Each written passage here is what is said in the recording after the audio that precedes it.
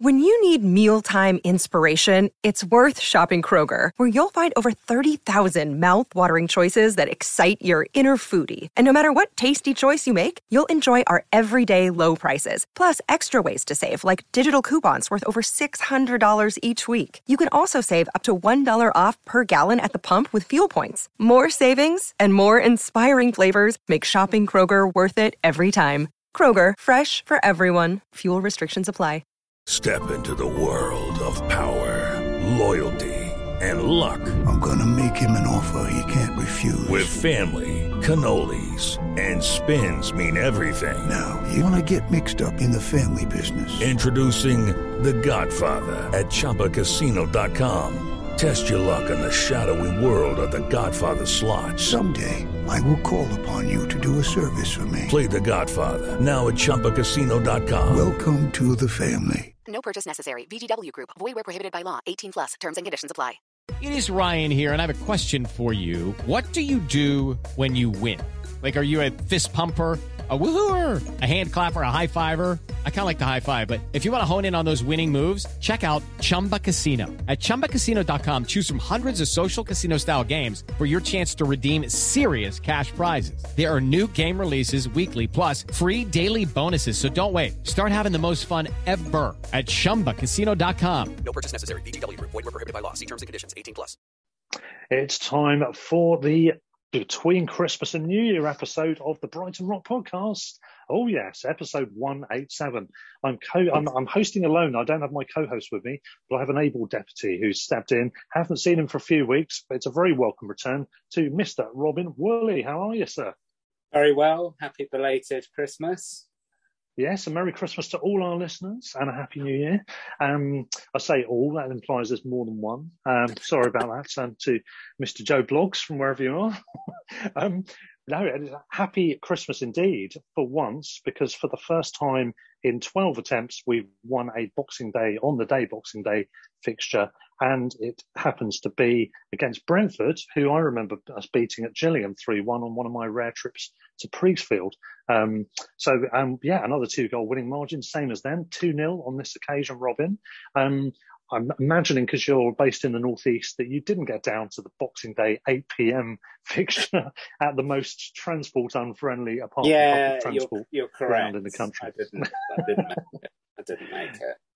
Yeah, did you catch it on TV though? Yeah, I did. Yeah, I watched it. Absolutely. Managed. Good. Actually, I mean, for those of us with young kids, 8 o'clock on Boxing Day was actually ideal, because by the time they've played with their presents all day and eaten, their weight and whatever, they were both asleep before kickoff. So that is the one. Brilliant. From a selfish point of view, that is the silver lining of the kickoff time.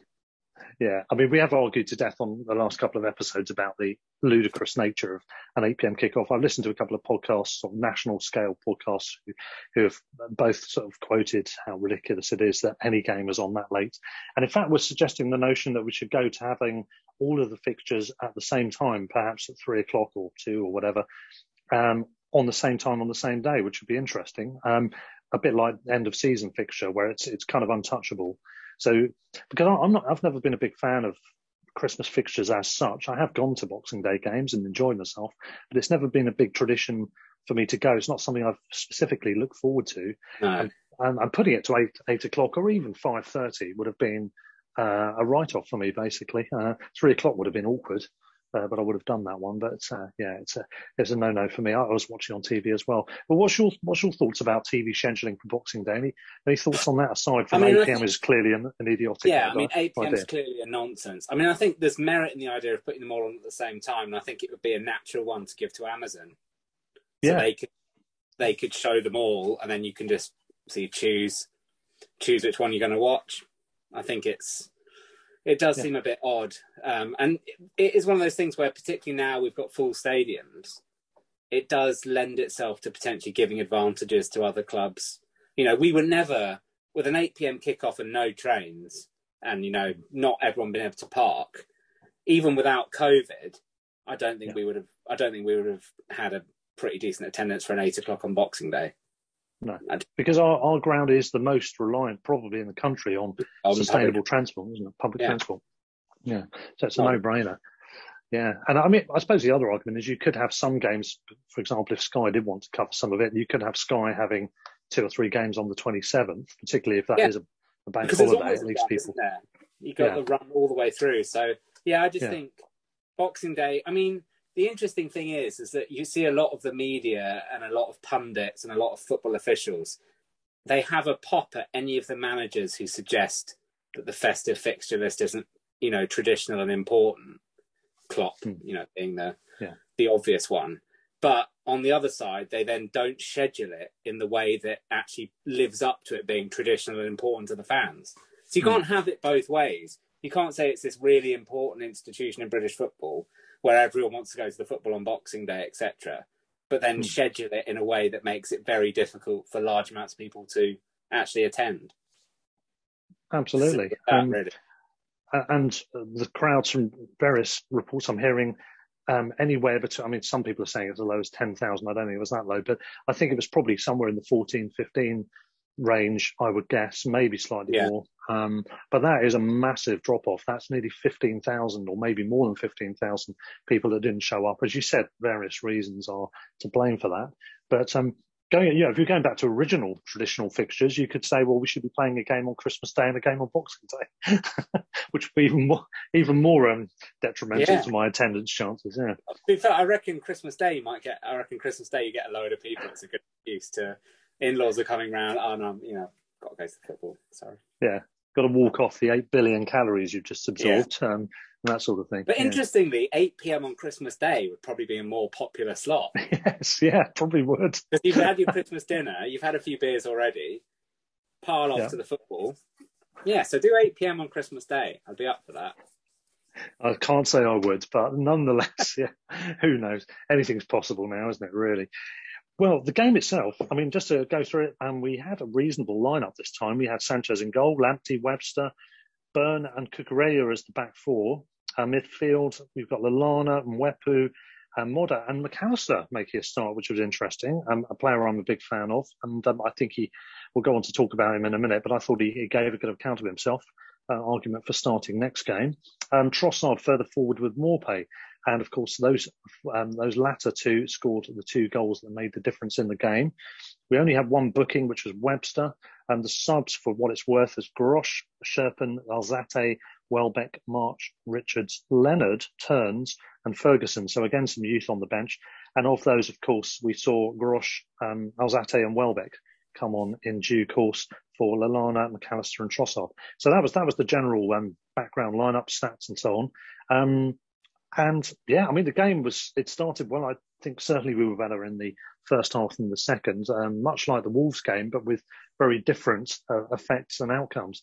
50% possession each way, which is unusual for us. Win, lose or draw, we usually have more possession. We had 15 shots to their 16, Brentford's, 5 on target to their 6.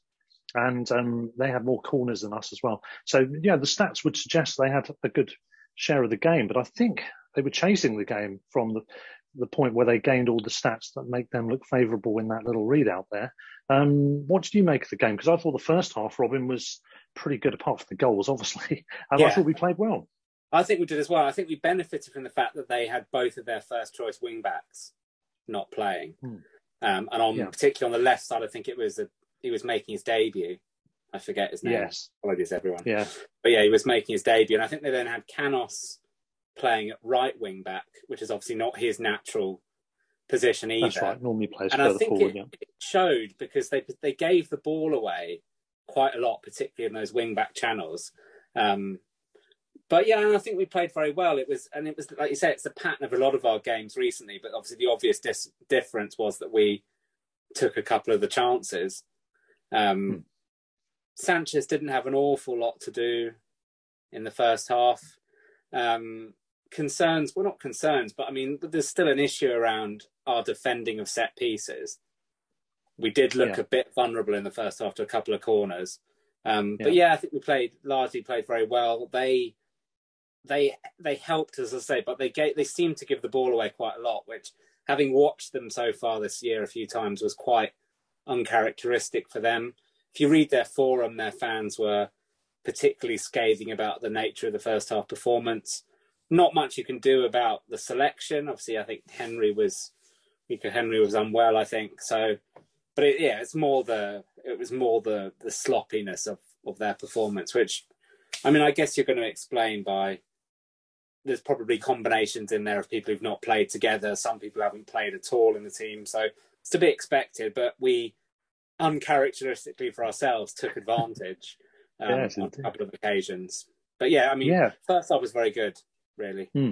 Yeah, absolutely. Completely agree with that. I think we were missing some key players still, although we're getting more towards full strength. But of course, we were still missing Dunk, and we were missing Duffy as a possible filler, and also, of course, Basuma, who had to serve his suspension. So we got through that unscathed. I have to say, though, our missing ingredients were replaceable with like for like, of sorts at least. So I guess we were better able to absorb the changes, particularly at centre-back, because you've got obviously Byrne and Webster would have played at some point together, either in a 2 or a 3. And, the rest of the team is still in shape. So that's fine. I thought Mwepu in particular had a really good first half. I did claim him to be man of the match for me. There's a few candidates, so we'll get into the whole breadth of the game in a minute, but I thought Kukureya was close behind.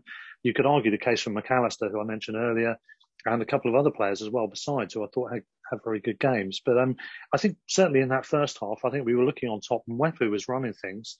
Obviously, he set up the first goal as well with that pass after winning the ball from a 50-50 situation. But he just added a bit of bite and, a bit of tenacity and a bit of know-how in the midfield that was looking good. And, he did his computer work, didn't he? With a well-read ball through for the first one, that was after the half-hour mark. Trossard. I spoke to Raymond, friend of the show, the gent, today actually about the game, and he made the observation, which I think is pretty pertinent, that we're not scoring many goals still, but we are scoring good ones when we do. If you look at all 3 of Morpé's goals, West Ham, Southampton, and this one, and Trossard's goal in this game, Trossard's goal against Brentford last time actually as well. We've got and Wepu's goal against Liverpool. We've had a lot of good goals. We just haven't had that many goals overall. But if we can keep our ratio like this and score goals like the 2 we did on Boxing Day, I'll be very happy, because both of them were brilliantly taken, weren't they? Yeah, and I think allied to that, we're still not conceding that many. Yeah, one of the best defensive records. The luxury of being able to do that. But yeah, I mean, it was a great finish. It was one of those ones where when you watch it in real time, I thought he's got to be offside. My first instinct was that's offside. But it's one of those ones where, because where the lines of the turf were, you didn't even need the lines on the screen. You could see he was, he's kind of a leg onside, as it were. But I think it's a really difficult finish.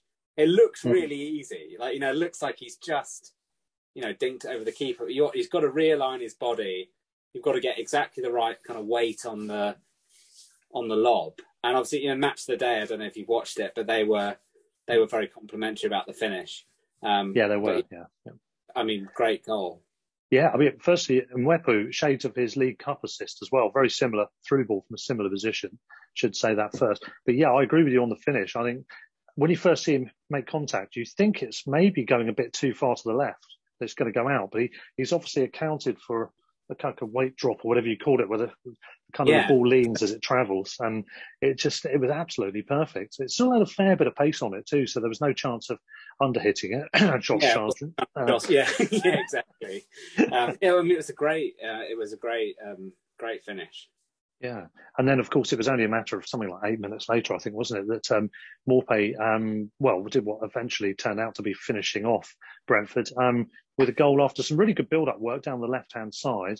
I looked at it. There was something like 9 Brentford players all on that half of the pitch, most of whom were in the defensive third. So they'd all been drawn over. We were playing quite intricate football in a short space. Looked like we might give it away, as we've often been want to do from time to time, but we managed to get it through. And by the time it got fed to Morpé in a fairly central position, he had a free shot, basically, although it was getting closed down. 2 players came close to blocking it, but he still had to do some work, didn't he, to get that so far in the corner. That was perfect. I mean, I think they say on Match Today, they said that was a better finish than Trossard's. Yeah, because there was pressure on it. And the keeper's standing that side of the goal anyway, and he still gives him he's getting nowhere near it. Yeah, really delicious, wasn't it? But I think it was a really intelligent run from Morpay as well. He found himself in the 10 position, really. Didn't That's overrun. Right. He was involved in the build-up, Yeah, he was kind of in the quarterback pocket, really, which perhaps the defenders weren't expecting because he found himself in, in acres of space, really. But like you say, he's still got to finish it. And we know we've seen him make a mess of chances from that position amongst, Lallana and Mwepu and lots of other players. But so it was nice to see one, nestle in the top corner. Absolutely. Yeah, it was great. So a really good first half. I think definitely on top. And then at half time, there was, I'm trying to think, I've just lost the stats now, actually. But I think, did they make a change at half time? Yeah, they made one. Well, we did, didn't we? They made one. I think they made one in the first half. Buemo went off, I think, before half time. Then they made a second one at half time, I think. Which was Welbeck coming on, wasn't it? Time. And obviously we made, Trossard for Welbeck at half time, wasn't it? Yeah, that's right. Yeah. So Trossard, I've heard Graham Potter say somewhere in one of the interviews that he was feeling a small pull or kind of something possibly. So it was precautionary more than anything. So obviously wise to do. I'm guessing the plan was to get Welbeck some time, but not as much as 45 minutes. So he did say the implication, the way he said it, he got a good 45 minutes. And the implication in his eyes was that it was a bit more than planned. Obviously would be, wouldn't it really, when a player coming back from injury. But the fact he's supposedly got through the 45 okay could bode well. There's talk of having discovered the true root of Welbeck's problems in regard to his hamstrings. And obviously he's had the operation, he's gone through that, and he's come back over a period of time. Now, I don't know, I don't want to get our hopes up too early with Welbeck, but maybe this is a positive new dawn for him if he can stay fit. I mean, the only counter to that is you look at the calibre of clubs that he's been at in terms of the medical resources they've got. So you think, I mean, I'm not kind of doubting that we have, we've solved it, but devil's advocate is if you've been at Man United, you've been at Arsenal, you've been in the England setup over a number of years, what are the chances that we've spotted something, or, our medical team have spotted something that none of those medical teams did before? That's the only kind of counter, I suppose. But it's possible, isn't it? It is possible, but yeah, no, it is. Yeah. I mean, you hope. I mean, I suppose it's. He seems to have come through it with no real negative impacts. He looked a bit rusty. There was a bit of the Craig McHale-Smith second touch was a tackle occasionally, but you'd expect that after 3 months out. I think he's been out for pretty much. But he looked. I mean, he didn't look off the pace too much, I don't think, from an actual physical, speed point of view. So he's obviously come through it with minimal complications, you'd expect. So we'll see. Which is great. And I think the other thing is, obviously, we talk about Morpay. A lot. It seems like he's taken. You see, he's very much a confidence player, and as such, I think those sort of players always take things to heart a lot. And you can sense from interviews, both when he was getting his equalisers and also since, everything seems to be about responsiveness with him, and he very much is an emotional player, isn't he? I'm obviously delighted that he's gone on a run now because he missed the Wolves game. He's on a run of 3 goals in consecutive games. Yeah, all of which were good finishes, showing his confidence. But the fact he's, a lot of the shushing, the cupping the hands, it's all about kind of really feeling the moment for him. Yeah, it's quite interesting. I mean, from a motivational point of view, you wonder, was it worth? I know it was only a minority of Albion fans giving him some stick, but then you think it's kind of worked, hasn't it? From a kind of motivational point of view, it's worked. But yeah, I think you're right. I mean, he is clearly one of those strikers who really needs to be thriving from goals, and I think he looks a lot more confident. There was that period when he wasn't scoring where he was really missing. Was it the Leeds game where he missed that absolute sitter? Yes. I think it was, wasn't it? And he had a tame shot later on as well. Straight to the goalie. Same game. No, it's very cliched and it's very obvious. So when strikers aren't scoring goals, obviously they're not going to look as confident and they're not going to be, as decisive in their decision making. But he is, it was a great goal. It was a really good finish. And I think both of those goals, if Man City had scored them or Liverpool had scored them, people would be raving about them, both of them, really. Yeah. It was a shame in a way that the game, for once, it wasn't for general selection reasons that we were on last time Match of the Day. It's because of obviously the late kickoff, the editing and everything. But it's a shame it didn't get more analysis. But it certainly, at least they showed and appreciated the goals. I do think with Morpay, that Leeds game, I think it was, he played really well, apart from those chances. I think it was the Leeds game I'm thinking of. So his general work is okay, and his general work and his overall finishing is appreciated by the vast majority of Brighton fans. Obviously, people get frustrated when there's a lean patch, which all strikers are going to go through. Yeah, Harry Kane's just come through that as well, hasn't he? To be honest, and it's great that he's come through that. But I do think it's great that we also have, hopefully, Danny Welbeck as somebody to take the weight off the shoulders a little bit, and to have filled in, for example, in the Wolves type games where Morpay's out because of COVID, or it could be another reason, suspensions or whatever else. If we do need at least one more of those players in, obviously the transfer window's coming up, and we'll probably talk about that a bit later. But we do definitely still need another striker, even if Welbeck is able to stay fit all season. But it's good that for his part, Neil's getting the goals. He's up to 7 for the season now. We're talking about. We quite often, you hear people quote 20 goal a season, and we've quite often said 20 goal a season is a ridiculous figure. Nobody, apart from the very best players, get that. However, 15, he's currently on course, I think, for exactly 15, isn't he, on average, as it stands, given that he's had a lean patch already this season, and given that we might be getting strength that might help enhance his play in the second half, who knows? There's every reason he could do that. He's up to... Well, I think all his goals have been in the league now, and I think he's on 7. I'm not sure. He's got 7 for this season, which puts him on 25 Premier League goals. It was only a couple away from Glenn Murray, I think, in terms of top division goals. I think it's 2 away or something like that, 2 or 3 away. He must be close to Murray's tally. Yeah. And even if he doesn't get 15 or 14, if he gets 12, well, that's better than he's done in the previous 2 seasons to start with. In a season where he's had a lean patch. So not bad going, really, given that we don't create as many chances at the moment. So I think lots of positives there. The longer he can stay confident, the better, absolutely. With his goal, by the way, we should give credit as well to Modder, who got the assist, of course, for that one. We haven't mentioned that so far. So Mwepu and Modder with the assists. Yeah, lots of M's involved in the goals at the weekend, which is nice.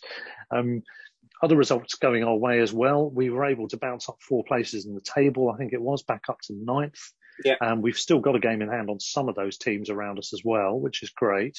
So, that bodes well. We've only been outside the top half, I think, for a week or 2, and half of that was due to us not playing a game on one occasion. So, those 3 points are very, very timely, aren't they? For no matter how long this record's gone on, the fact is, at this stage, if we haven't got a win by now, this would have started to get both frustrating to a larger degree, but also worrying because you wouldn't Chelsea have wanted away. To go into the turn of the year, would you? Yeah, Chelsea, we never get anything away. Everton, we never get anything away. Yeah, no. But I suppose the other points to mention are that Sanchez was back to his, well, not best, but top performing. Yeah. From a kind of shot stopping point of view, Cucurella's clearance off the line was remarkable. Oh yeah, that was brilliant. Has ridiculous hair, and you've got no idea quite where the ball's going to go when he heads the ball. Even when he's heading it, you don't know if he's heading it. It's a bit like bit like one of those kind of medieval maces, isn't it? You're never quite sure where it's going to go. And they did put us under a lot of pressure. I mean, they had absolutely 3 pretty good chances there, so arguably they could have won the game. Sanchez, you mentioned, there's 2 saves in quick succession, wasn't there? There was the first shot, which I think took the deflection. He managed to steer it with a slight change of direction thing off his foot, and got it top of the goal, so to speak, sort of wide and higher at the goal. And then shortly after, he makes a save diving to his right at the cost of a bang on the shoulder to the post to save another shot just after that, both of which were really top class saves. They're really good. And I think he went flying in for the Cucurella clearance. He went in, and I thought he was going to get to that. Yeah, it looked quite decisive, to be honest. But luckily, we had Byrne and Cucurella going in, and Byrne didn't get in the way of Cucurella. Being so tall, I thought he was actually going to be detrimental to us clearing that. Yeah. And I think, Sanchez's distribution, I think there was a pass, particularly in the first half as well. So I think not that he's had a particular bad blip, but there have been slightly kind of hairy moments. So it was good to see him back, get a clean sheet. Obviously, another clean sheet, and look slightly more solid with it as well. Yeah.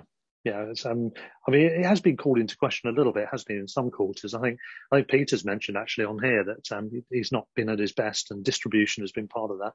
I do think the distribution was back towards its best, and again, it's probably confidence, isn't it, involved in that?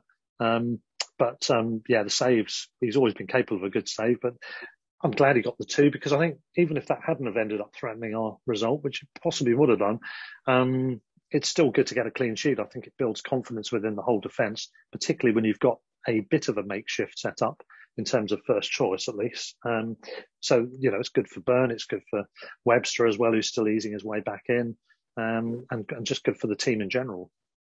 Yeah. What's not good, as we're recording this, is Crystal Palace are 3-0 up on Norwich, so they'll go back above us pending our next game, which is a bit irritating if it stays like that. But that's not exactly a surprise. We'll have 2 games in hand over them, I think, won't we? We would, yeah, exactly. Yeah. The goal difference was, there'll be 1 above us on goal difference, I think, now, as it stands. So it's still fairly close. But in terms of, you look at the table, I don't really see us troubling the relegation spots at all. But Norwich losing again, their defence looked absolutely woeful. And Newcastle, I didn't watch the game, but they appear to have been a bit unlucky. They played a still abject Man United, even under the new guy, Ranić. They went a goal up with a cracker from Maximan, and then they conceded a sloppy equaliser. They could have grabbed it right at the end, but didn't. In the end, that's 2 points dropped from the winning position. Oh, and there was also just right after the start of the second half, so Maximan missed an absolute sitter. Should have been 2.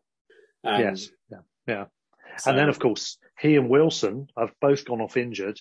They both pulled up, which is never a good thing. It wasn't a contact injury. And they're saying Wilson might be 2 to 3 months. So Maximan maybe not as bad as that, but it's looking worse and worse for Newcastle, isn't it? Howe hasn't been able to make an impact. Same with Smith at Norwich.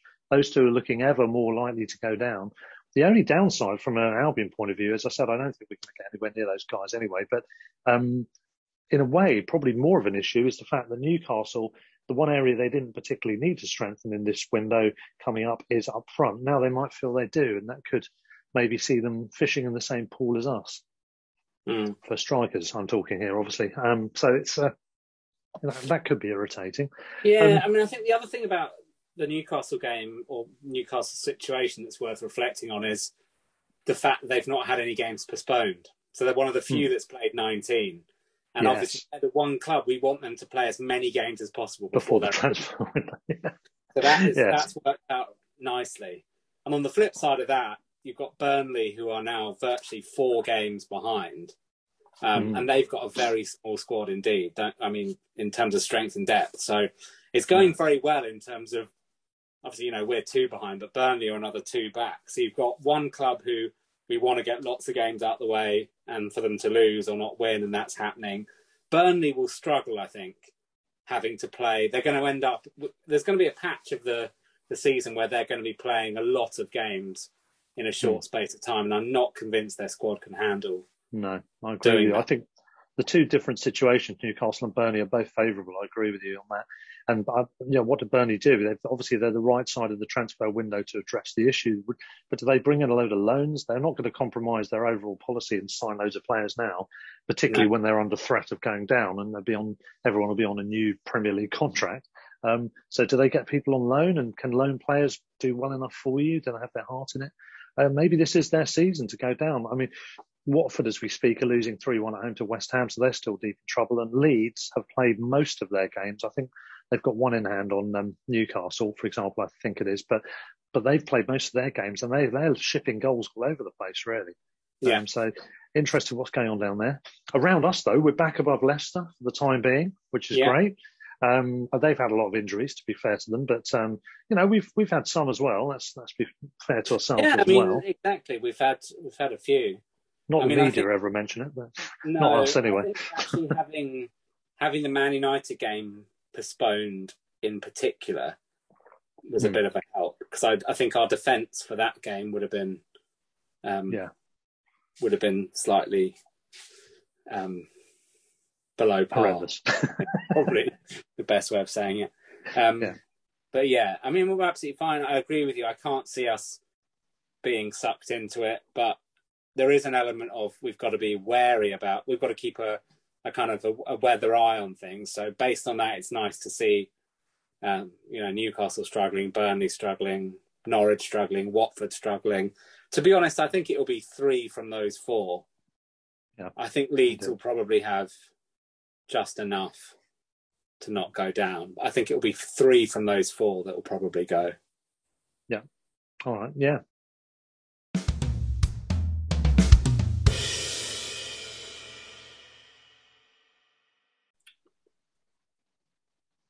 And so to part 2 of this festive episode, with me, Russell, and with him, Robin. Robin, just one final follow-up comment before we get on to other subjects. We were talking about Newcastle beforehand. One point we just made off air, just to reiterate, is obviously Eddie Howe's come in and has really struggled to turn things around. The irony is, I wouldn't say so much from this season, but certainly from previous seasons, shows that Steve Bruce actually was doing a relatively good job with very poor resources, I think, particularly in defence. A rudimentary championship defence in essence, and yet he kept them fairly solid and fairly unleaky, at least until this season, where things have just come off the rails. So you could almost argue Farker as well. Things have gone even worse almost, haven't they, since Dean Smith's come in. Yeah, I think we talked about Steve Bruce a few times in previous episodes, and I think particularly the other thing to mention for him is that obviously under him they also brought in the decent players that they've got now as well: Almiron, Wilson, Sam Maxima. So I still think he was. I think he was harshly judged, and I know that obviously the new ownership wanted to kind of make a statement by changing the manager, but I think Newcastle fans probably assumed that change would be to bring in a more high-profile coach. Yeah. And actually, if you're looking at it, if you take the kind of emotional pull to make a change straight away out of it, I think the sensible thing to do would have been let Steve Bruce continue until the end of the season and then reassess where you are. Because, I mean, I'm not sure there's any manager really who could get a tune out of that squad based on what they've got in there, to be honest. And certainly nobody could have done anything between when Bruce was sacked and now, i.e. just before the transfer window, because they're still playing with the same tools, and there's very, very limited amount they can do with and that. Let's be honest, I think we said it before, I mean, Eddie Howe is obviously, he's a good manager, he did pretty well with Bournemouth, but if you're looking at the calibre of player they want to bring in, there's not that much difference between Steve Bruce and Eddie Howe, really. I mean, obviously Steve Bruce is the much more experienced manager, but if you're looking at would you crawl over broken glass to go and play for Eddie Howe at Newcastle? I'm not convinced you would. Yeah, it doesn't sound like it, does it? No, it really doesn't. We're still doing the window, but I know we talked about this off air yesterday, which it'll be very interesting to see what sort of player they realistically target. Because, I mean, a truly world-class player is not going to go to them this January. No. I can't see it. Well, so then, if you're as much as their fans will probably think we've got, we're the richest club in the world, we can throw the money at it. But if you're a truly world-class player, I know we've said before almost it's the chicken and the egg, which is you're not going to go there unless they're challenging at the top, but they're not going to challenge at the top until they get players who can help them get there. But even if you take that argument out of it, they're not going to go there for a relegation battle. And it's not just a relegation battle. They are one of, as we've talked about, a very small handful of teams who are likely to go down. It's not like they're in the relegation conversation. They are the relegation conversation. So you're not going to go there as world-class players. You can discount that. So then you're left with, are you going to rely on getting higher profile loan players in, so the Jesse Lingards, the Dele Allis of this world. Mm-hmm. Are they going to want to have a relegation on their CV? Are they going to be motivated to make a difference? So that's one option. Do you then try and raid other Premier League clubs for players who are more experienced and have that previous relegation scrap under their belt? If you are going to do that, it's going to cost an awful lot of money. Are clubs actually going to sell it? So, I mean, we've talked about, you look at Tarkowski from Burnley. There's a few other players in the mould who you might go for, but are they going to be able to actually get them in January? And other Premier League clubs who are in danger of going down, as much as Newcastle might be throwing money at it, are they going to be throwing the level of money you're likely to lose if you go down at it? And I don't think they are, really. They'd probably throw, purely making it up, but they'd probably throw 20, 30 million at Tarkowski for a deal. But is that going to stack up to the hundreds of millions that you're going to lose if you go down? So I think they'd struggle to get players from other Premier League clubs to go there. That's notwithstanding the fact that many Premier League clubs have said they're not going to deal with them based on their ownership anyway. So you've got those are your three options. And the fourth option, which you referenced, are they going to be fishing in the same pool as us, is do you then go for top-end championship performers? And obviously the risk of that is twofold. One for the club is they might be very good in the championship, but they're not quite. They're very much an Anthony Knockaert, Mitrovic style, very good in the championship, hit and miss in the Premier League, and it backfires and you go down. Or from the player's point of view, you leave a club at the top end of the championship to go to one who then goes down, and you miss out on being with your previous club and getting promoted to the Premier League. So all of those options aren't favourable for Newcastle, really, unless I'm missing an obvious kind of group of players that I've not mentioned. But as I look at it, I can't see any of their potential options being immediately favourable. And you add on top the fact that the January window is one that lots of managers don't really like doing business with, either selling or buying. So it makes their job even harder, I think. And then obviously the one group we haven't mentioned is, do you look abroad? Which again we know is very hit and miss. We know this from our own experience. Yeah, for simulation time. Whether they settle. For every Pascal Gross, there's a Jurgen Locadia, isn't there? So it's a gamble. So they've got no surefire remedy for it. And the other final bit is you can sign someone in. I mean, you'd imagine that they'll be trying to do most of their business fairly early on in the window. But you've still then got to give a player 2-3 weeks potentially to get up to speed, by which time you're another 3 or 4 games down the road. And as you said, they've already fulfilled all their fixtures so far, so they're already about halfway through, aren't they now? So I think they're in deep trouble, really. And it's one of those situations where it doesn't actually really matter how much money you've got, because the set of circumstances dictate that actually you're not a particularly attractive option. Yeah. If anything, it's detrimental, because it just might mean you spend more money on those players that may not do the job. I mean, if they stay up in the summer, they become a very attractive option for lots of 100%. But at this moment, no. Yeah. Well, on the subject of fishing in the same pool, that notion. I mean, looking at the Albion, we do need a striker. We might be clashing with Newcastle over striker options. The advantage we have got, as you said, is how deeply in the mire they are versus our situation. Particularly getting in the top half helps, going into, or being near the top half going into the transfer window, depending on how things go in the next game or two.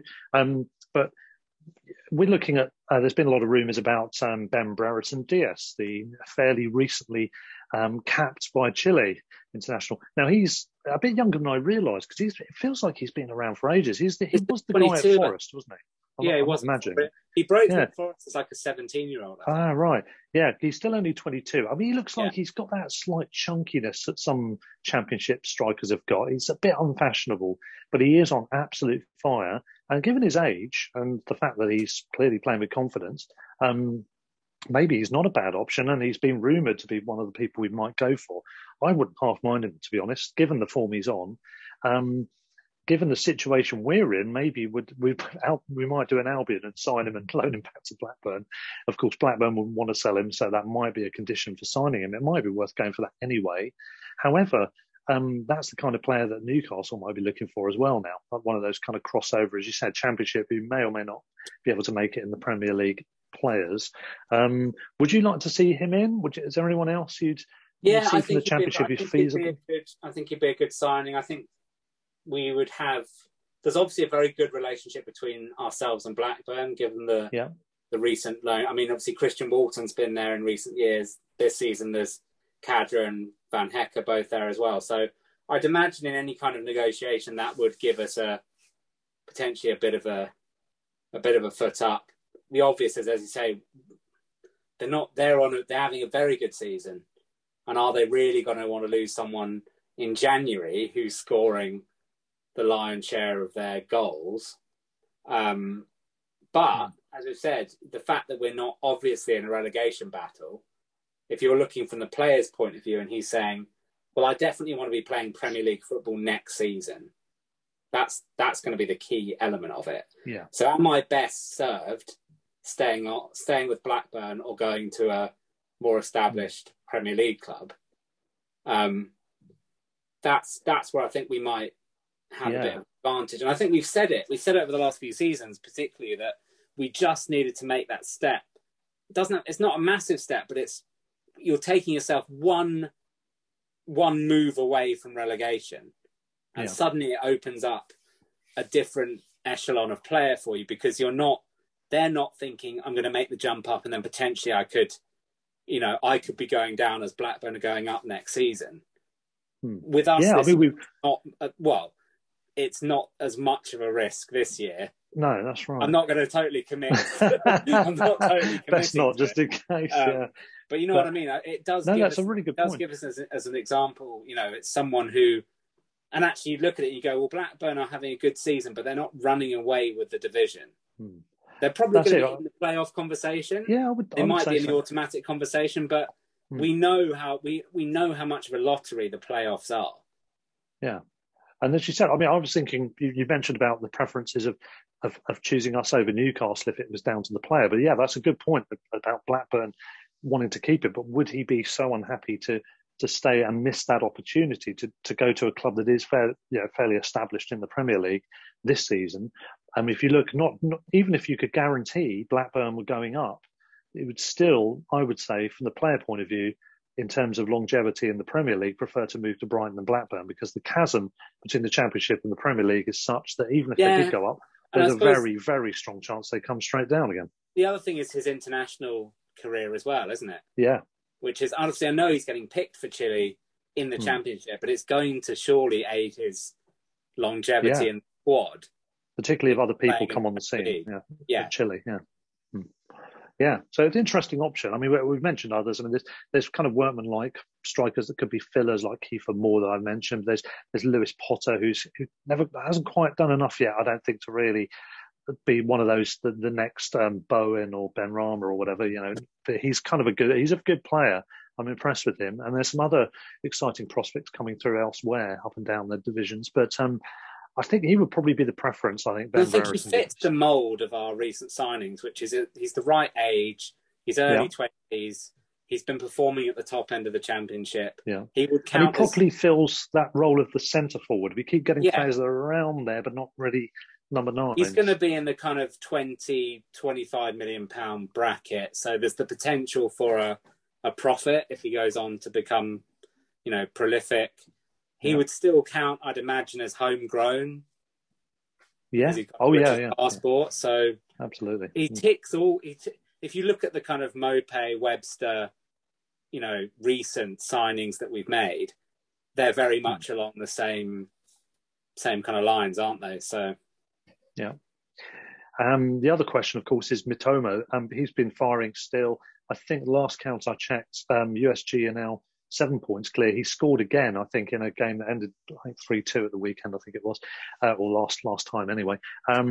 He's doing really well. They're doing really well. The paradox, of course, there is that he's doing so well that they don't really, I wouldn't have thought, want to lose him halfway through the season, a bit like the Ben Brereton Diaz scenario. The complication of, the intrigue, of course, being that it's the same ownership, or well, thereabouts. So would he want to cut off one avenue to feed another one? I think, was it you? Somebody made a joke about, are we going to end up being their feeder club? It could be the other way around. Earlier. It's an intriguing one. I mean, he's doing he's more of a wider attacker, isn't he? Is he? I mean, I said that there's been talk about us exploring it, and I think it's not a guarantee that he'd get a work permit. So I think it's more in that kind of Alexis McAllister. See, the rules have shifted slightly since Brexit, which has made certain things possible that wouldn't be before. But I don't think I think he was recently called up. I think he recently had his first Japanese call up in either one of the summer or the autumn windows. But I don't think necessarily he'll be nailed on for a work permit. But I might be wrong on that. But I think it's one of those ones where we're probably looking at it. We'd be unwise if we were just ignoring it. So it's probably more we're taking a look at it. It feels like there's too many components that aren't quite right. The work permit's borderline, the fact it's USG and they're doing so well, and they've historically a great club, but in recent times have not even been top flight until very recently. For them to win that first title would be a really big thing, I think, for the owners as well, even though they're not born and bred Belgians or USG fans. They'll be absolutely driven for that to happen, won't they? And I think that goes against it. And also the fact that he's a wider attacker, that's not exactly the position we need to cover as such, or not as much anyway. All of that lends itself to thinking, well, maybe not yet. And obviously he's doing it in Belgium. Can he do it here? Probably a greater measure is a player who can score as many goals as Brereton Diaz has done in one season in the Championship. Making the step up to the Prem might be a better measure or a lesser risk in the short term, perhaps you could say. Yeah. Well, what about the transfer window? Just one other word on the transfer window. Anybody else you'd like to see a sign in this window, either kind of positionally or specifically for an individual? I do think... What about midfield with the African Cup of Nations, for example? Yeah, obviously Basuma's going. Alzate's back. Yes. A bit of a benefit. The only... I think central midfield, because actually if you look at wing-backs, we've now got a decent amount of cover. Solly March can cover across both wing-backs. Midfield's an interesting one, because you've got Modder that can... We're quite fluid in central midfield, because at the one end you've got Modder who can fill in. You've also got McAllister, Mwepu, the slightly more attacking-minded players who can also slot in there. There's a question about, could Caicedo come back if we needed another? Could we recall him? I don't know. Is he one that you could recall if we needed somebody else? I don't know. I mean, central defence there's always a question mark over there, because see, Dunk is out for certainly until the kind of mid to late Jan. Duffy, is he unwell? Is he injured? He's obviously, as much as he's come on and done a good job this year, you get the impression that he's still not someone who Potter would probably naturally gravitate towards picking on a regular basis. Yeah. Webster's obviously great, but he's dropped out a couple of times on different occasions for injuries, maybe related to each other. But Veltman,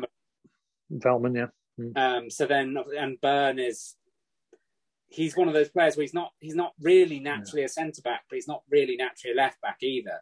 So he's another one we think. So probably, if anything, I'd like to see us potentially get someone in to cover centre back.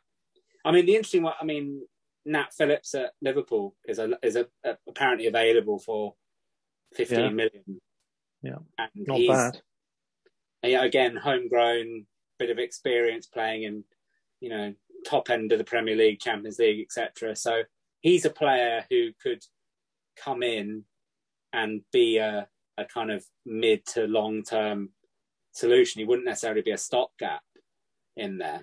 Obviously, he He's comfortable on the ball. He come from a Liverpool system that is, I'm not going to say, directly comparable with ours, but is along the same kind of lines in terms of needing players to be comfortable on the ball and positionally very aware and quick to respond, close down danger, etc. So he's one who has said he wants more first team football and is available at a reasonable fee. So he would be one that I wouldn't be too unhappy if we were to get in. Yeah, he's a good option. Of course, we've got youngsters coming through as well, such as Roberts and obviously Ostergaard. We're still wondering what's going to happen with him. And Van Hecker at Blackburn. I don't know if we've got a recall clause, but whether we want to do that as well, particularly if it might upset a possible deal for a striker. But there's all sorts of connotations there. One thing I do think, you mentioned McAllister, I do think having McAllister, who's able to fill the number 10 role as well as he did on the weekend there, is definitely a bonus. I've always rated him. I think he hasn't had a very consistent run in the team. I don't think he's helped himself on some occasions where he's just had off days and when he has had opportunities to play. But he looked really good in that game, and I think he's definitely better in that position, isn't he, than deeper? Although, as you said, he can fill in if necessary.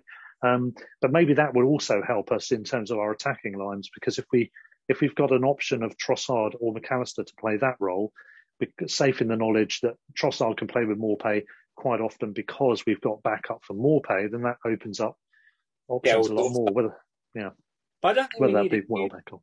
I mean, I don't think we need a huge amount, really. Obviously, and I mean, I think if we were to only get in a centre forward, I say only, like we haven't been looking for this for 5 or 6 years. We'll just pop to the shops and get one. Yeah, just come back with an oven ready Premier League centre forward.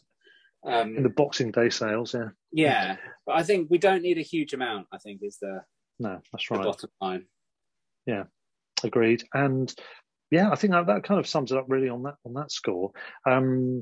If anyone's got any suggestions who they think we should sign, you can always contact the show. On that note, Twitter. I was going to say, this is a slight Sorry, tangent, go on, but I did see the story on one of the websites where they were looking back to fans, just when you're saying fans send in suggestions. There was an article about previous instances where fans have basically scouted players for clubs and sent in suggestions of, I'm on holiday, I've just seen XYZ play. Yeah. You should go and sign him type thing. And there was one that I wasn't aware of, which is a Middlesbrough fan was on holiday in the north of France and went to see Kante play for Caen. Yeah. And he tweeted Middlesbrough to say, I've just seen this phenomenal player playing for Caen. In I think they're in Ligue 1, probably at that pay. Go and check him out. And I think the club sent back a kind of, we'll pass it on scenario. And then obviously never followed it up. Well, it's funny you should mention that, because I emailed the Albion about the very same player, having seen him on TV in a couple of games, and he stood out both matches. I thought, this guy looks good. I'm sure the Albion know about him, but no harm in sending an email. And I sent it to the club. I got a reply, I think, from Darren Rack. I'm not sure he's with the club anymore, but I think it was something to do with the recruitment side at the time. And he sent a message back saying, we always welcome suggestions from people, so thanks for that. As long as you're not an agent touting for an extra or some sort of thing, some comment like that, which was fine. And he did say he's aware of. I mentioned, I think, 3 or 4 players on the email. Actually, I can't remember who the others were now, but he was the standout one, and he did say we're aware of them all. So that's probably true. But the fact that you think, what price could you have got him from Caen? And of course, he went to Leicester, didn't he? Shortly after that, it's gutted. Anyway, especially when that he was quite shone. interesting. Yeah, but also. Yeah, I was going to say, also speaking of Middlesbrough, I mean, there's been rumours, speaking of Albion strikers as well, of Aaron Connolly being linked with them. This is largely on the basis of the fact that he started following the Middlesbrough accounts, which might just be because he's got a mate who plays for Middlesbrough, I don't know, and he wanted to find out a bit more. But it could very well be that we might see him go on loan there. It's a feasible option. It would be a good option for all parties, I think, because he's got the capability to, if he can get a consistent run of being a good striker, certainly at that level, for Borough, it would give him more game time, hopefully, if he did go out, than he's getting at the moment. And it would be good for us because, quite frankly, he's not in use at the moment, is he, to put it bluntly, apart from in a peripheral role, and especially if we do sign someone in January. There's obviously other options. Maybe even, we could loan Blackburn Connolly if we signed Brereton Diaz, might be another option. But I don't know what you've made of Connolly in general and of the rumours surrounding him at the moment. I think he needs to go and play some football week in, week out. Because actually, if you look at his senior career, he's not done that so far. So he needs to go and do that. It's not going to be in the Premier League for a number of reasons. Yeah. So I think he needs to go and play for a club towards the top end of the Championship to go and actually see if he is capable of performing week in, week out. So a club like Middlesbrough would be a good shout. They're there or thereabouts in the playoffs. Chris Wilder, I think, is the kind of manager who he needs or would need scenario. He's obviously not going to take any nonsense, I would imagine. And obviously we don't know Aaron Connolly. We don't know the full ins and outs, but there've been obviously a lot of stories about him off the pitch and his performance, his attitude, some of the decisions that he's made. So potentially he needs a manager, who in a loan spell would keep him kind of on the straight and narrow path. In terms of his performances for the Albion, I think it was quite telling that he had slipped behind Lacadia in fairly recent weeks. There's obviously a very good player in there somewhere, but it's not allied to an attitude or a work ethic that, certainly from the point of view of us looking in, as fans, all we can see is how he looks when he comes onto the field and how he performs. He might be incredible in training. We might be doing him a disservice, but all we can judge on is what we see. And in my view, he is not up to the standards that we require. Yeah. There's too big a risk to giving him a consistent run when he's not hitting the ground running, isn't it? That's the problem with the Premier League. Even in our slightly more loftier position this season, you still don't want to run the risk. And I think, I know we talked about this sort of off air, but almost the way he burst onto the scene in that Spurs game, actually bizarrely was almost one of the worst things that could have happened for him. Yeah. Because it was almost like he'd suddenly made it. I know there'd been a lot of hype about him anyway, because, coming through the club's youth teams and under 23s, etc., he'd been very prolific. And he was, even in the kind of the Chris Hughton days of people not really being promoted, from the reserves or from the youth ages, he was one of the ones who they thought, if it was going to happen, he's the natural person to come through. So it was almost like everyone was expecting him to get his chance at some point. But the fact that he came in a game against, a top 4, top 6 club, and, scored. One goal his first one was a bit scruffy. So his second one was a very good goal. But it was almost like suddenly then, his career, the trajectory has been all the way through. It was almost like he hadn't had a blip. And then obviously I think he got called up to the senior Ireland squad fairly quickly after that. So it was almost like it gave him, and again, we don't know him, so we might be being unfair, but again, from the outside, the impression that it gives is that it's someone who believes they've made it almost straight away. Yeah, I agree with you both in terms of that's the impression that's given, and also that we can't be sure. If you're listening, which is very unlikely, and you wanted to come on, feel free, Aaron, and argue your case. But I think it was too much too soon. I think the point about Ireland, actually, which we didn't mention off air before, but I think also really didn't help at that stage, much as they're both positives in their own right. Yeah, it's too much too soon, I think, and maybe that depends on the character as to whether that's too much too soon.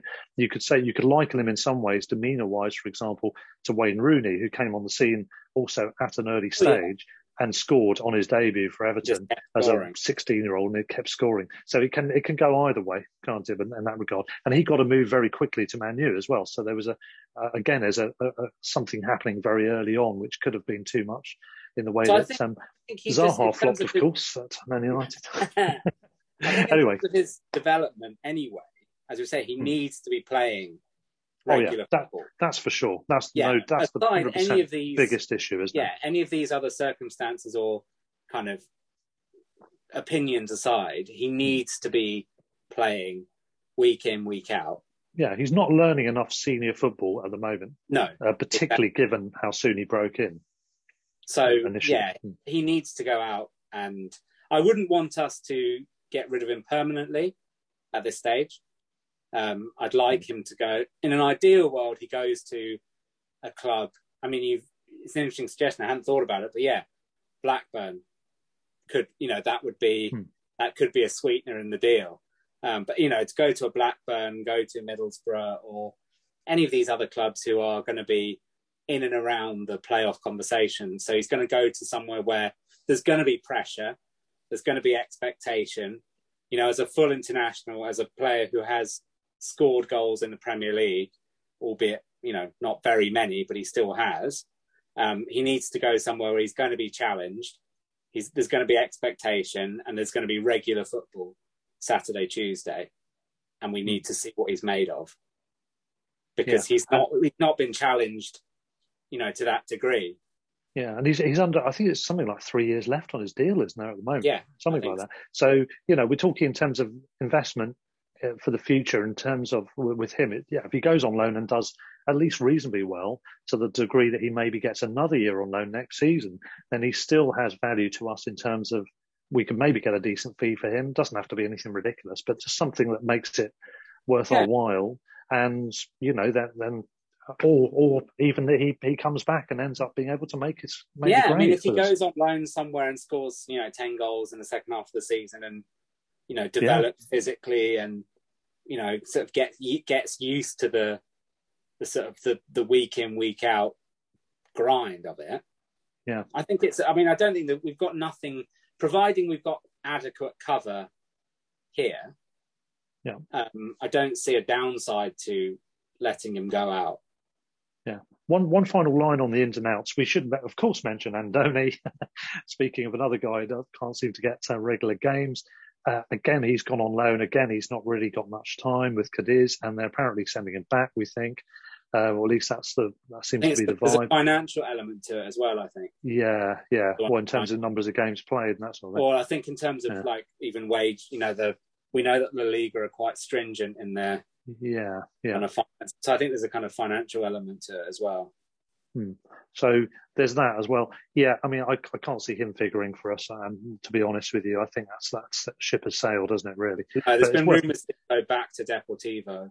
Yeah, that's right. Yeah, which might be a better fit. He didn't play at all for us, did he? So he wouldn't be scuppered by the three clubs, by the more than two clubs. Yeah, that's right. I don't think he did. Which, incidentally, somebody I mentioned earlier, Simmer. For people that are thinking of him, he's actually played for two clubs this season. So even if we could recall him, we can't play him. In case people are wondering about him, he's on loan at Stoke, of course, at the moment. So I mean that's that on the. I think that's the final note on the Albion line in terms of matters to do with players, but in terms of off the pitch. A very quick word on the ticketing. We argued it to death in the last episode, so I won't labour the point, but didn't get your opinion on it, Robin, obviously, because you weren't on that episode. So, I mean, just to quickly say, we are Brighton and Paul Barber, there was a to-do played out in the media. We've said our words on that, but in terms of what's happened since, I get the programme posted to me, whether I'm at the games or not, and being Christmas, I haven't got the Brentford programme yet, but I understand from other sources that in that programme, there is some implication that there's going to be a review or a revision of the system. So we should say that the club therefore do seem to be addressing this issue, regardless of what they'll say or not say publicly about whether it's working or not, or to what degree it's been an effect on attendances. I think Paul Barber said, or the club have said in the last day or two, that it wasn't the biggest factor in determining a much lower attendance on Boxing Day. And that may actually be true, but who knows? It's all speculative. However, if they're addressing the issue, fair play. A quick word from you, though. What's your opinions on it in general? Yeah, I think, in fairness to Paul Barber, I don't think it will have had I don't think it's had an enormous impact on attendance. I mean, I think COVID by and large, if we look at the season as a whole, COVID is going to be the thing naturally that's keeping some people away, whether they're nervous about catching COVID themselves or passing it on to loved ones, or indeed they can't go because they've got COVID or they're isolating, or, you know, all those kind of COVID-related reasons. I think that's the standout reason for people not coming. Allied to that, you've got the odd scheduling clash, Boxing Day being the obvious example of that. So I think Paul Barber's absolutely fair when he says that this scheme probably isn't having the biggest impact in terms of attendance. That's absolutely fair. The point that I think he's missing, or he's probably not missing it, but he's not acknowledging it. It's actually the goodwill element, the kind of PR, fan engagement angle of this, which I think is what the club have not quite got their messaging right when it comes to it. If you look at the people who are going to be using this system, or you look at the people who are most upset about it, by and large, it's long-standing, long-term season ticket holders who have the intention at the beginning of the season to say, I'm going to go to most, if not all, home games. Yeah. And if there's which is my category. Yeah. As well. And I think that's the people, because there's going to be lots of other people who have probably made the decision, you know, if I can't go that many games, I'm just not going to renew. You know, if your work circumstances have changed, or you've moved, or whatever it is, your financial circumstances have changed, you're just going to give up your ticket. So you're looking at people who are intending to go to most, if not all, games. Yeah. So, and a lot of those people are long-standing with Dean, Goldston, Gillingham. You know, they are long-standing fans who we probably know personally. We know a lot of people in that category. Yeah. So it's just this idea that, you know, and it's this kind of intangible thing, which is that a lot of people have probably been introduced to the Albion through tickets being passed on to them for odd games here and there, be it at Withdean, be it at Priestfield, probably not so many at Priestfield, to be honest, but, you know, Withdean, Goldston, at the Amex. It's almost like, from a club's point of view, it's almost like the fans are doing some of their marketing for them with this odd game. You're passing it on to someone who loves it and decides they want to get a ticket and they're going to bring their kids and, you know, whatever it is. So, one, you're missing this opportunity to let someone effectively try this out, probably free, because if you're a season ticket holder, certainly I do. You know, if I've not been able to go and I've passed my ticket on, I've never taken a pound, you know, I've never taken any money from anyone. It's more just... And you've given it to someone reliable as well. Yeah, exactly. You know, it's about being responsible, isn't it? Yeah, but you're... In my mind, I don't want to make money from it. I just want the seat to be used by someone I know, and someone I know would enjoy the game.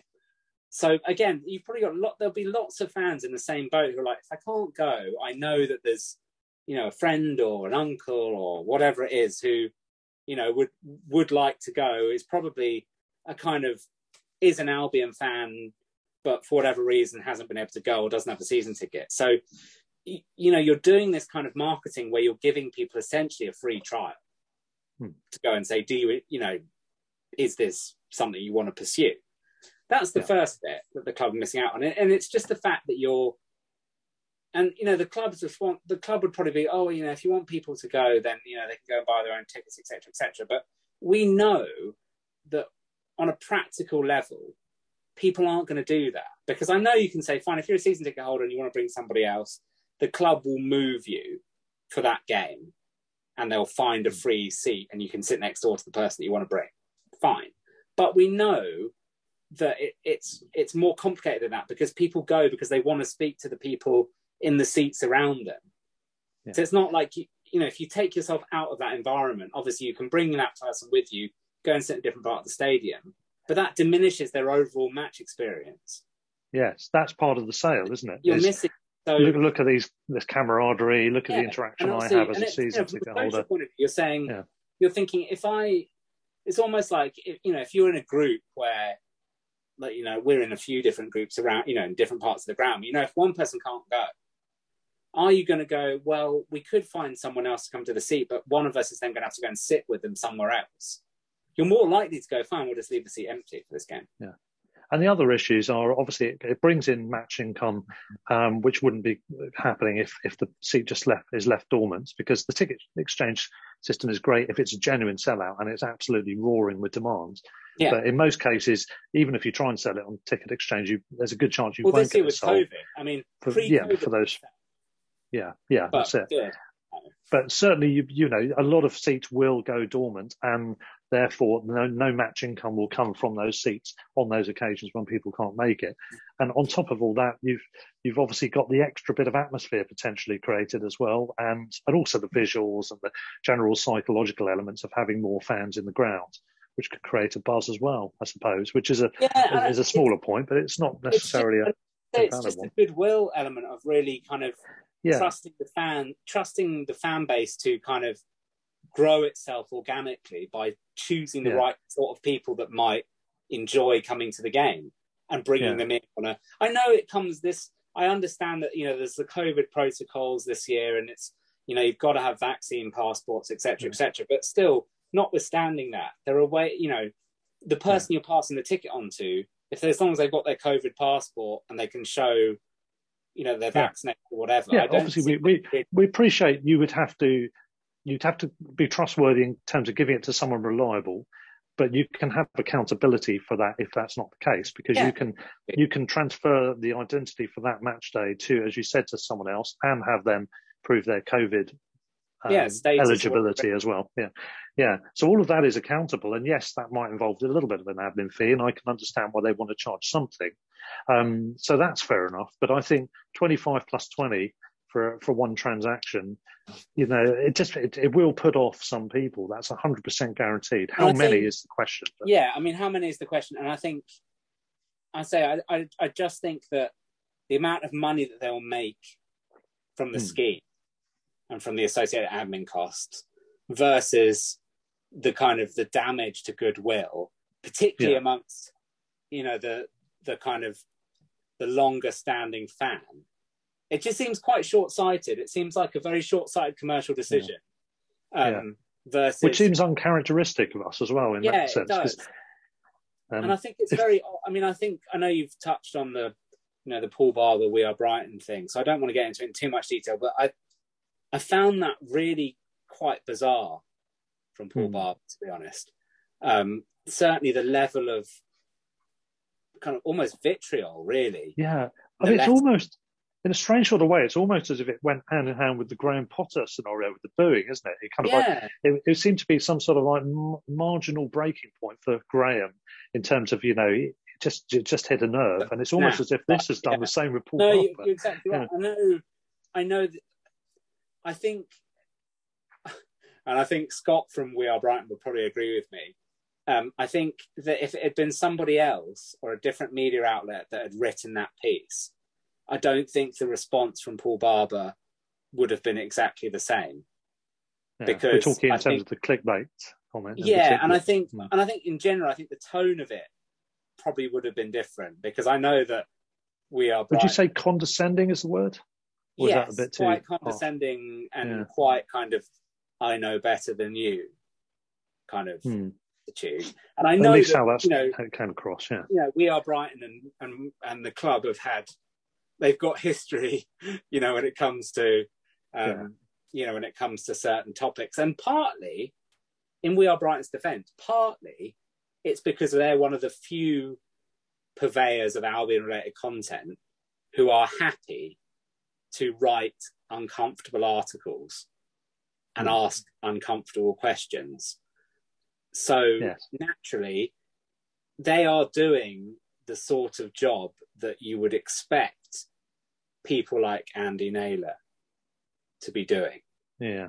And the point that Scott from We Are Brighton has made is that if you look back to the Belotti and Archer era, it's, if you didn't have fanzines and the local paper asking the kind of questions that We Are Brighton are asking now, albeit on a smaller scale and about issues which are, not along the same lines in terms of gravity, we know what can happen when questions are shut down by the club.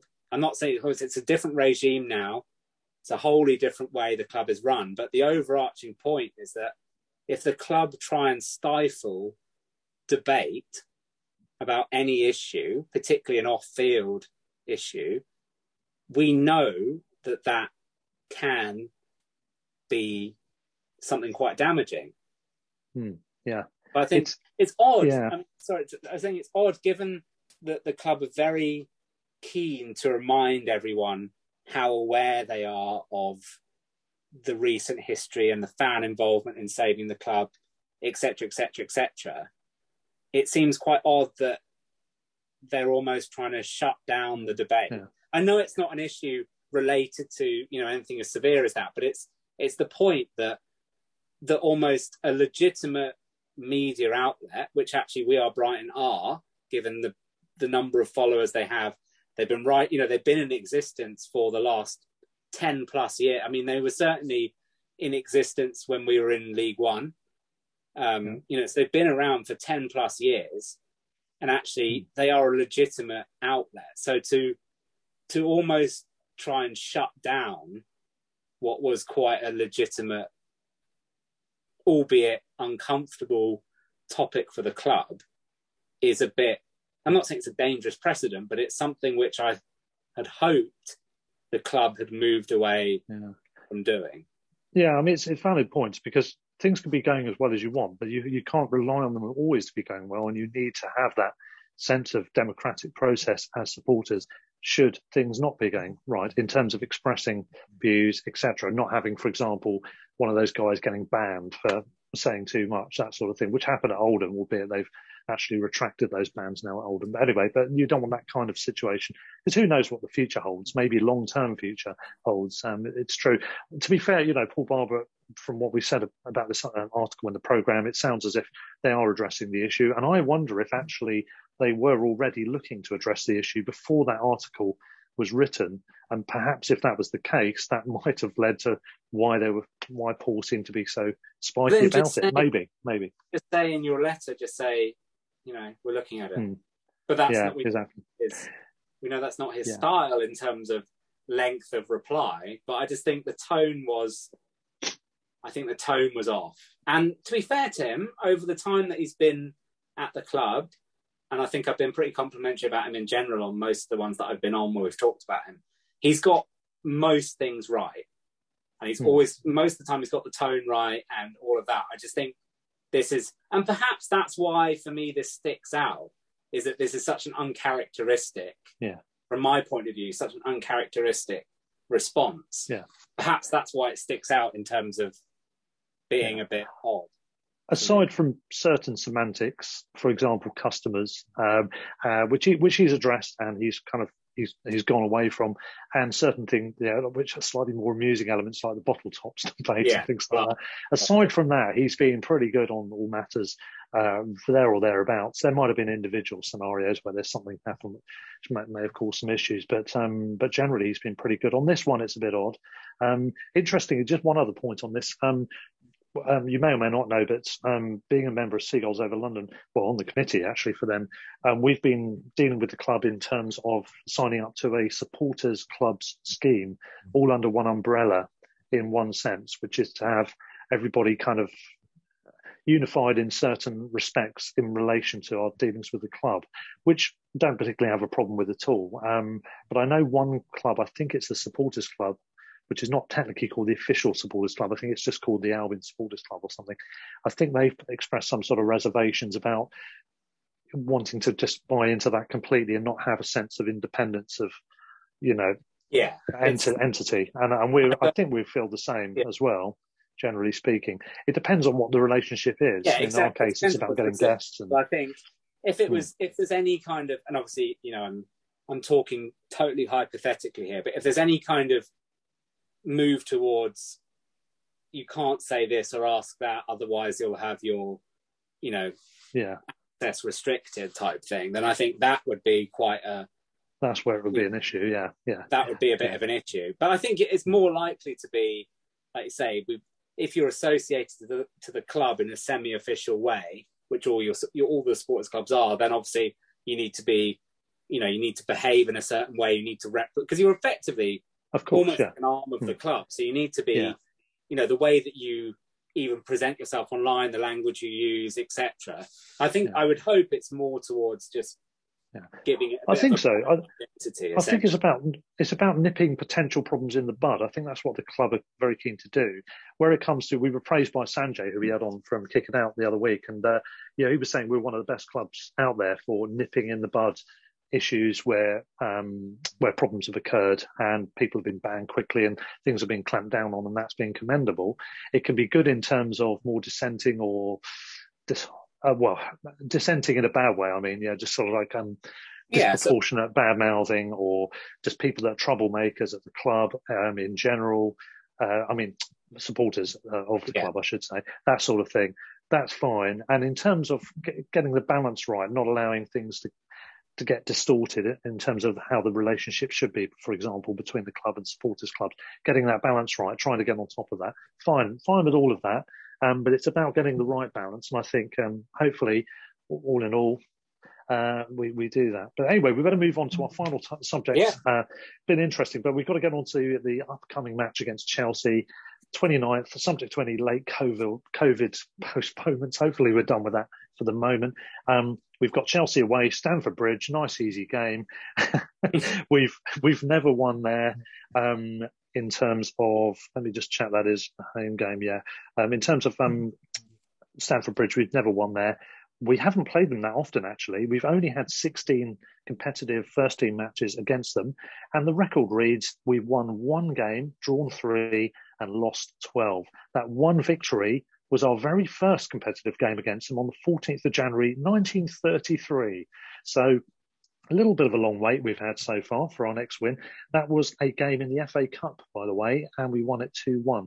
We then drew the next game, actually, in 1967, and then lost the return game at Stamford Bridge.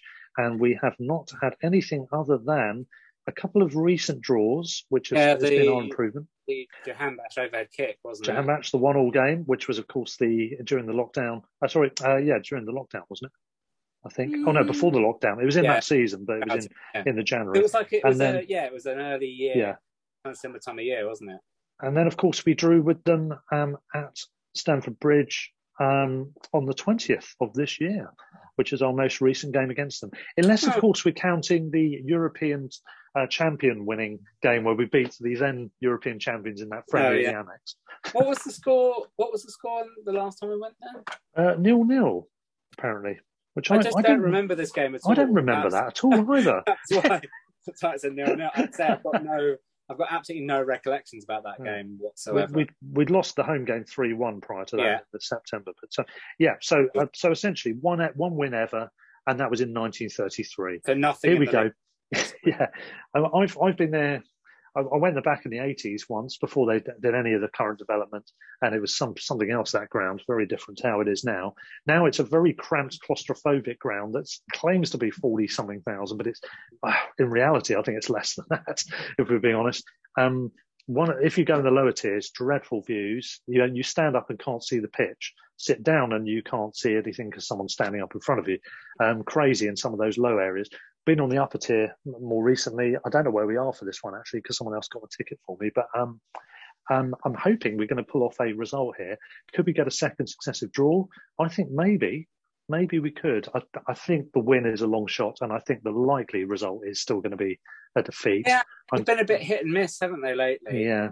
I mean, they've had... I'm with you. I think they did. Obviously, they won at Villa, didn't they, the other day? And Lukaku came on and made a difference. And I think it'll be a tough bet. I'm with you. I think the draw isn't beyond the bounds of possibility. I think a win is unlikely. I know that just reading Chilwell's out for the season for them. So then, it's a big blow. Yeah, free scoring Chilwell. So I think it's difficult because obviously Tuchel's been one of the ones who's been quite vocal about having to play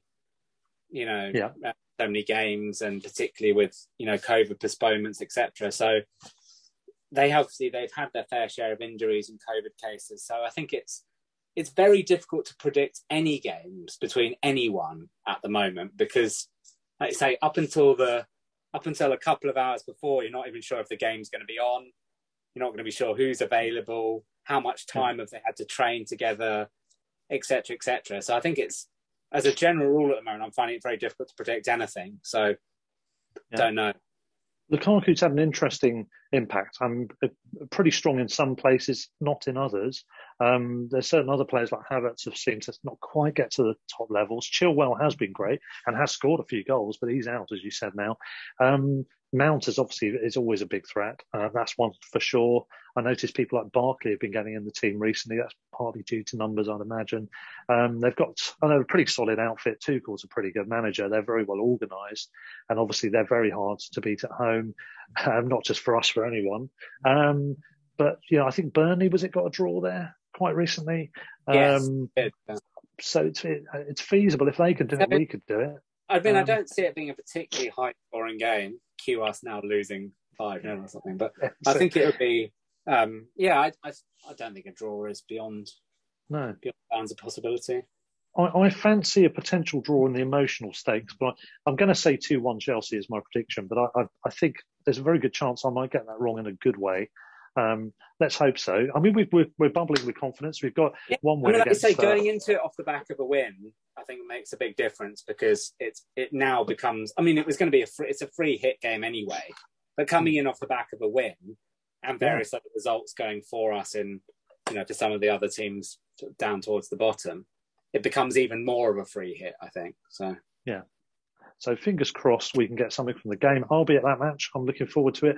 I've had a cold over Christmas, which I was worried all the way through was going to be what so many people I know have had, which is positive tests. Luckily, I haven't had so far. So all being well, I'll be at the game tomorrow night, which I'm looking forward to greatly with a good bunch of friends. To those I know that were going to come and couldn't because of positive tests, I sympathise with you guys. My heart goes out to you.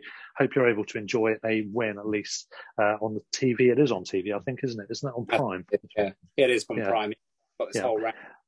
Yeah, and it's a 7:30 kickoff, I think, isn't it? An earlier one, which means, and curiously, both. This is pretty unusual, but Brentford, which is a fairly close by neighbouring club, have got their game kicking off exactly 45 minutes later at 8:15. Presumably, this is something to do with TV as well, which is interesting. Two fairly local games, home games, on the same night. Is it unusual for them to be both at home on the same day?